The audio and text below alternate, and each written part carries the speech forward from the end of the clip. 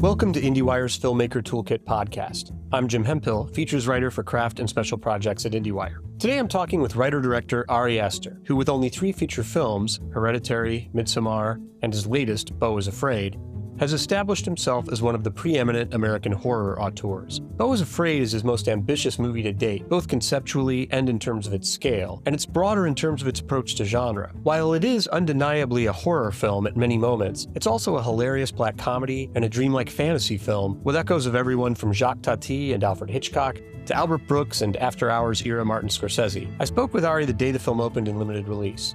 By the time you hear this, it should be playing live.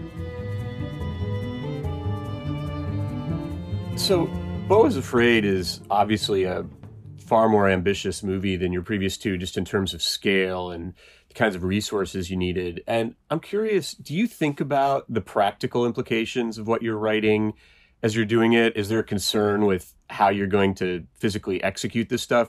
Or do you just let it all come out and worry about that later? I try not to get caught up in those questions of how, we're going to execute things until, I'm done writing. Sometimes images come to me or shots while I'm writing, but I tend to not inhibit myself in terms of, scale or what seems easily achievable or, those problems kind of come up later. So once you were done with the script and you did realize again that it was kind of at this level of higher ambition in a way, what was the reaction from A24, the initial reaction when you gave them the script? I mean, if anything, the reaction was just really heartening. I usually send my scripts to Noah Sacco first. I'm very close with him, and he really loved it. And one thing I really appreciate about them is that they tend to, not dive into those questions right away either. Like the question first is, how do we feel about this? Are we behind it? Are we excited by it? And then we inevitably get to those discussions. But I was surprised that right off the bat they were enthusiastic about it. The length became a concern as we went forward. But I think everybody kind of understood what the thing was as well, that it was, designed to function as an epic. And so that was just kind of part of its DNA. And so when you complete the script, what are the first steps towards getting off the ground? Who are your initial conversations with? Are you talking to your DP? Is it more about thinking about casting first? What's the kind of, what are the initial steps just towards making this a movie a reality? The first question usually is about casting, because that's also just a big part of getting the money, is just making sure that you have an actor of, I hate to use the word value, but that's the word that gets thrown around a lot when you're looking for somebody to take on, the lead role. So getting Joaquin was the first step. I believe we did. We secured Joaquin before we took the script to A24. And then from there, as you move towards pre-production, then the question becomes, okay, how do you, where are we going to shoot this thing? You start by looking at places with, tax incentives and you really just try to find as many methods as possible of stretching the budget and making sure that you can get the most out of it. In terms of the casting of Joaquin, I've read that it was sort of a months-long courtship between the two of you, with you talking to him about doing the movie. What kinds of things what made him resistant initially, and what made you determined to get him? I know obviously he's fantastic in the movie, but I'm always fascinated by this thing where directors, are willing to just spend months and months and months pursuing an actor who's resistant. What were those conversations like over that period? I wouldn't even call him resistant. I think he just doesn't jump onto any project lightly because he knows that he's going to commit all of himself. Really, he takes a long time to decide whether he's really going to throw his body and his spirit into this movie. From the beginning, he was at least very intrigued by it. I believe that was the sense that I got. I mean, most of the time we spent talking, it was really just getting to know each other and seeing if we meshed, and we got along in those conversations, and I think we both liked each other, but it was really when shooting began that I think we both became very aware of the fact that we kind of worked in very similar ways and had a lot in common. Joaquin was always the first choice. He's somebody I've wanted to work with for a long, long time. I remember seeing To Die For when I was really young and being really fascinated by what he was doing there. So many of his performances have like just kind of shocked me. Like what he does in The Master is incredible.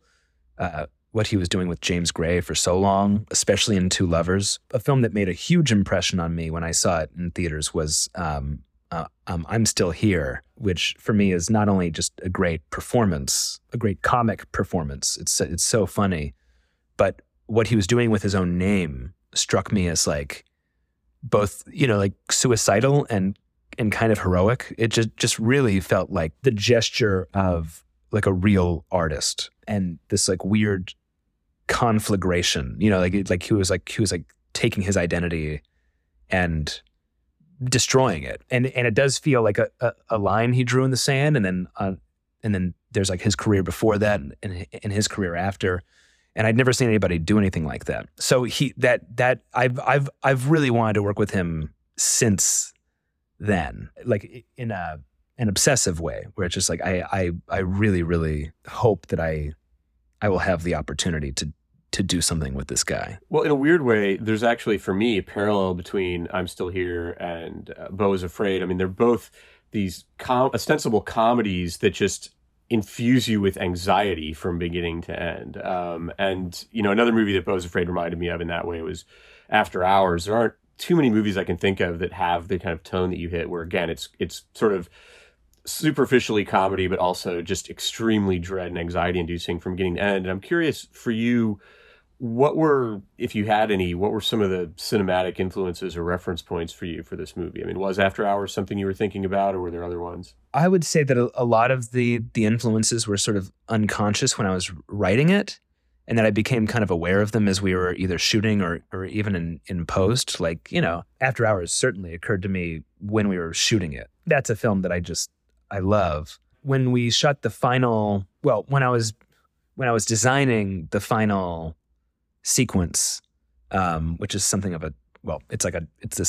this hellish tribunal. I was thinking about Powell and Pressburger's A Matter of Life and Death. That's what was on my mind. But then when we were in post, it occurred to me that the scene was kind of nodding without my awareness to Defending Your Life, which is a film which is a film that's very important to me, and I love it so much. There's just a lot of films that I love that I've sort of metabolized in one way or another. I mean, even the scene in speaking of Powell and Pressburger, the play sequence in the film, which happens about midway through, a little bit past that kind of reminds me of even just the way it functions narratively. It reminds me of the ballet sequence in The Red Shoes, which again, I wasn't totally conscious of until it came time to start designing it. And I realized like that could be a source of inspiration. And then there were a lot of other things we drew from, like Kabuki and the films of Carol Zeman, especially Invention for Destruction, when it came time to think about, what the style of animation would be and just how much stagecraft we'd be using, as opposed to, the animated elements that would be interacting with all of that. But really, there were more overt literary influences on this movie than there were, movies that were on my mind while I was writing it. Yeah, no, it's very novelistic in a really cool way. And I love how the movie's told in these, different sections that have wildly different settings and experiences for Beau, even though some of the underlying issues and tone remain. And I'm curious what the approach was that you and your cinematographer took to those sections in terms of deciding how to differentiate between them and where to remain consistent. That was definitely a challenge, determining how we might, jump from not only world to world, but almost tone to tone and retain as much cohesion as possible. I mean, really, a film like this, it's like more feeling based than anything else. You're kind of just relying on your intuition. From very early on, talking to Fiona Crombie, the production designer, the question of what the color palette was a big thing, and finding these colors that would remain consistent through the film. Each given section would kind of lean more heavily towards these colors, but by the end, you'd still be playing with the same palette throughout. Yeah, I mean, the way that I work with Pavel Pogorzelski, the DP, because we've been together for a long, long time. We started working together at the American Film Institute. So we went to school together, and at this point, we have a real shorthand. He has a really great relationship with Panavision, and they've been very generous about kind of allowing us to design our own lenses, where they give us different prime lens packages, and Pav will do a lot of tests with all of them, and then we'll determine the features of each lens that work and that don't. And so, especially on Hereditary and Midsommar, we'd look at one package and say, okay, well, we love the blacks here, but the lens flare does not work. Although we love the flare on this lens. And then I like the softness of this one. These lenses are too sharp. And so then we'd kind of talk to them about, creating lenses that have all the things that we loved about the others and get rid of the things that we perceived as just not being right. That's been a really fun part of the process. And then I tend to shot list the films on my own. So I will block the film and design the shots before production, walk through all of that with Pavel. He'll have his ideas, and it'll inevitably kind of grow and develop as he and I talk through everything. But the difference between Beau is Afraid and the earlier films is that even though I was still blocking and shot listing the film in advance and storyboarding a lot of the sequences, I think we storyboarded something like 5 set pieces, just so that the crew, wouldn't have to rely on the shot list, which is really written for me to understand more than anybody else. But it can be, I think it can lock people out in a way that's not useful. I came into this film knowing that I wanted to have the plan and I wanted to have the shot list ready, but that I was going to need to have it just in my back pocket and be open to basically not prescribe the blocking in the same way. And that was a decision I made, right when I offered the part to Joaquin, because I knew that he's not somebody that you give blocking to, but somebody that you work the scene out with. And that ended up being such a joyful part of the process, just going into each scene open to whatever Joaquin was going to bring, and all the actors. And it turned out that a lot of the planning I had done was still totally appropriate, and didn't have to change at all. But I also found that I was just more able to pivot on a dime on this one and throw the plan away. And I didn't really have the confidence to do that on the first 2 films. I really kind of wanted to stick to the plan. And honestly, my favorite scenes in the film tend to be the ones where I did have to throw the plan away and I had to kind of redesign things on the spot. I want to work in that way again. That's something I want to do on the next one. Do you remember any specific examples of scenes where you kind of threw out your plan and came up with something better? There was a scene where he was supposed to be on the phone and I imagined him standing, but then he ended up sitting down for the call and then kind of kept curling forward as that was happening. And then that immediately ignited something in my mind, and the shot became very different and the scene became very different, but the philosophy was the same because I always wanted to shoot that in one take.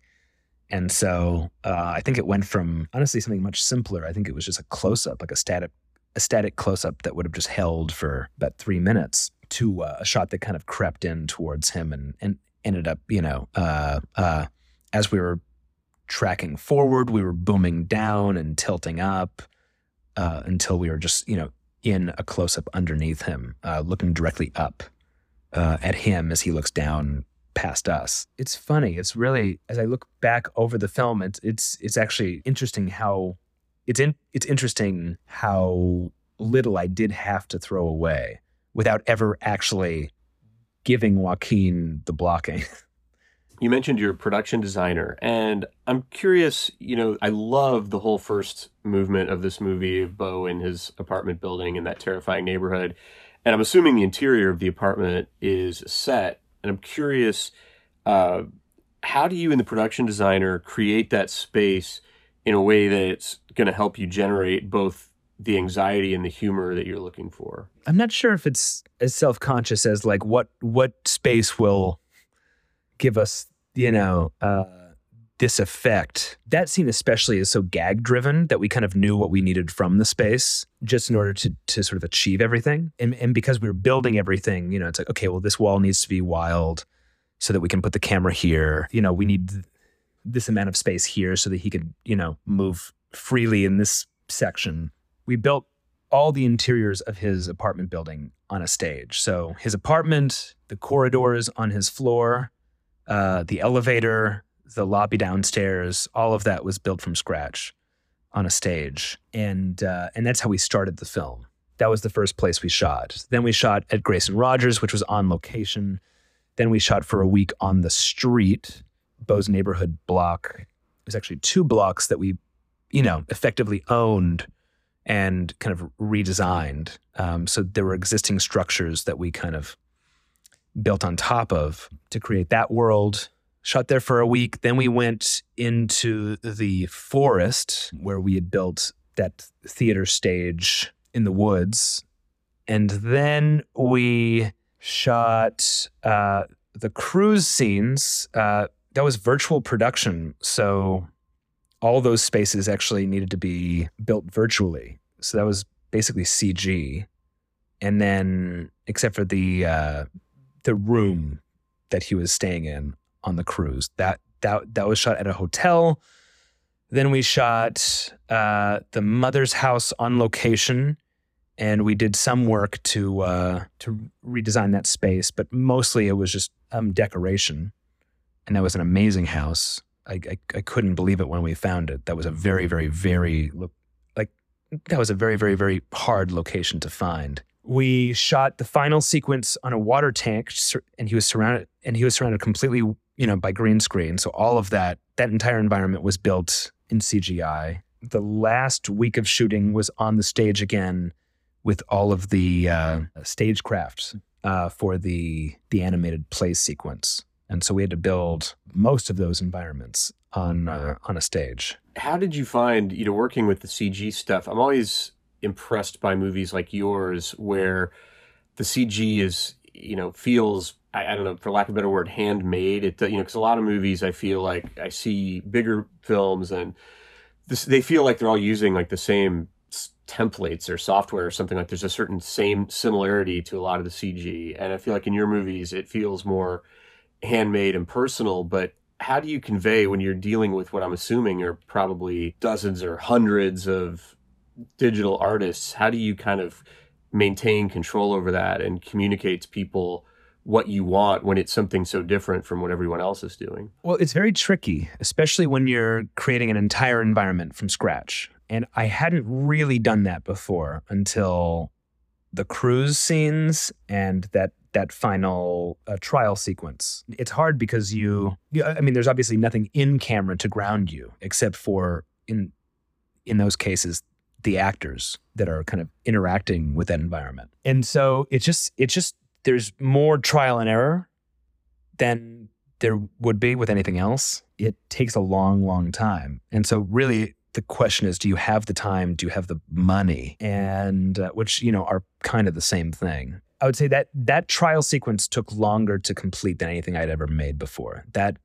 was over a year of work in post. And, and every week we're getting new shots, we're getting new models. It's really just a matter of just fine tuning. But the problem is that there is a clock hanging over you, and you'll only be able to get it, so far. So it's really just about pushing and pushing and pushing, and kind of, it just feels like chiseling, just like every time you get a new shot, you're going to have something like 20 notes, and those are going to be taken, and some will be some of those notes will be like misinterpreted, or you'll just find that your own note was just not right, that you're pushing it in the wrong direction. And it's a very, very hard thing to talk about because it's so hard to track that progress. There are a lot of shots in that final sequence that there were, about 200 versions of. And so, it's very tricky. But before this, the most complicated thing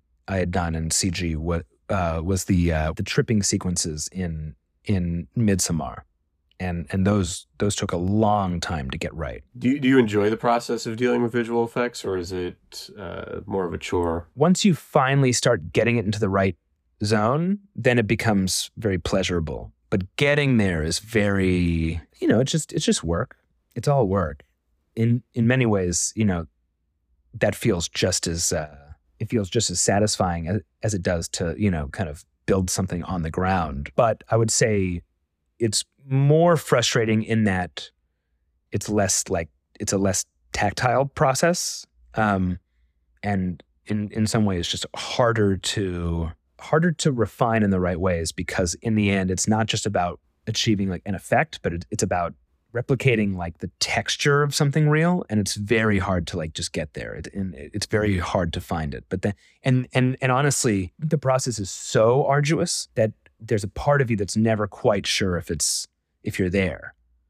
By the time you get to something that's working, I feel like my defenses are up to the point where I have a hard time saying, okay, we're there. We're finished with this shot. Well, that kind of leads me to my final question for you. I wanted to wrap up by asking a little bit about the editing, because I'm curious how you retain your objectivity in editing a movie like this, which A, has an unconventional structure, B, is 3 hours long. So how do you fine-tune the pace and know that you've got it right? Well, especially with a film this long, the necessity to get it down, right? To make sure that you're cutting it down as far as you can, I think puts you on the lookout for anything that's even the least bit extraneous, or superfluous. And that's also a hard thing to determine with a film like this that is so driven and dictated by a sort of like dream logic.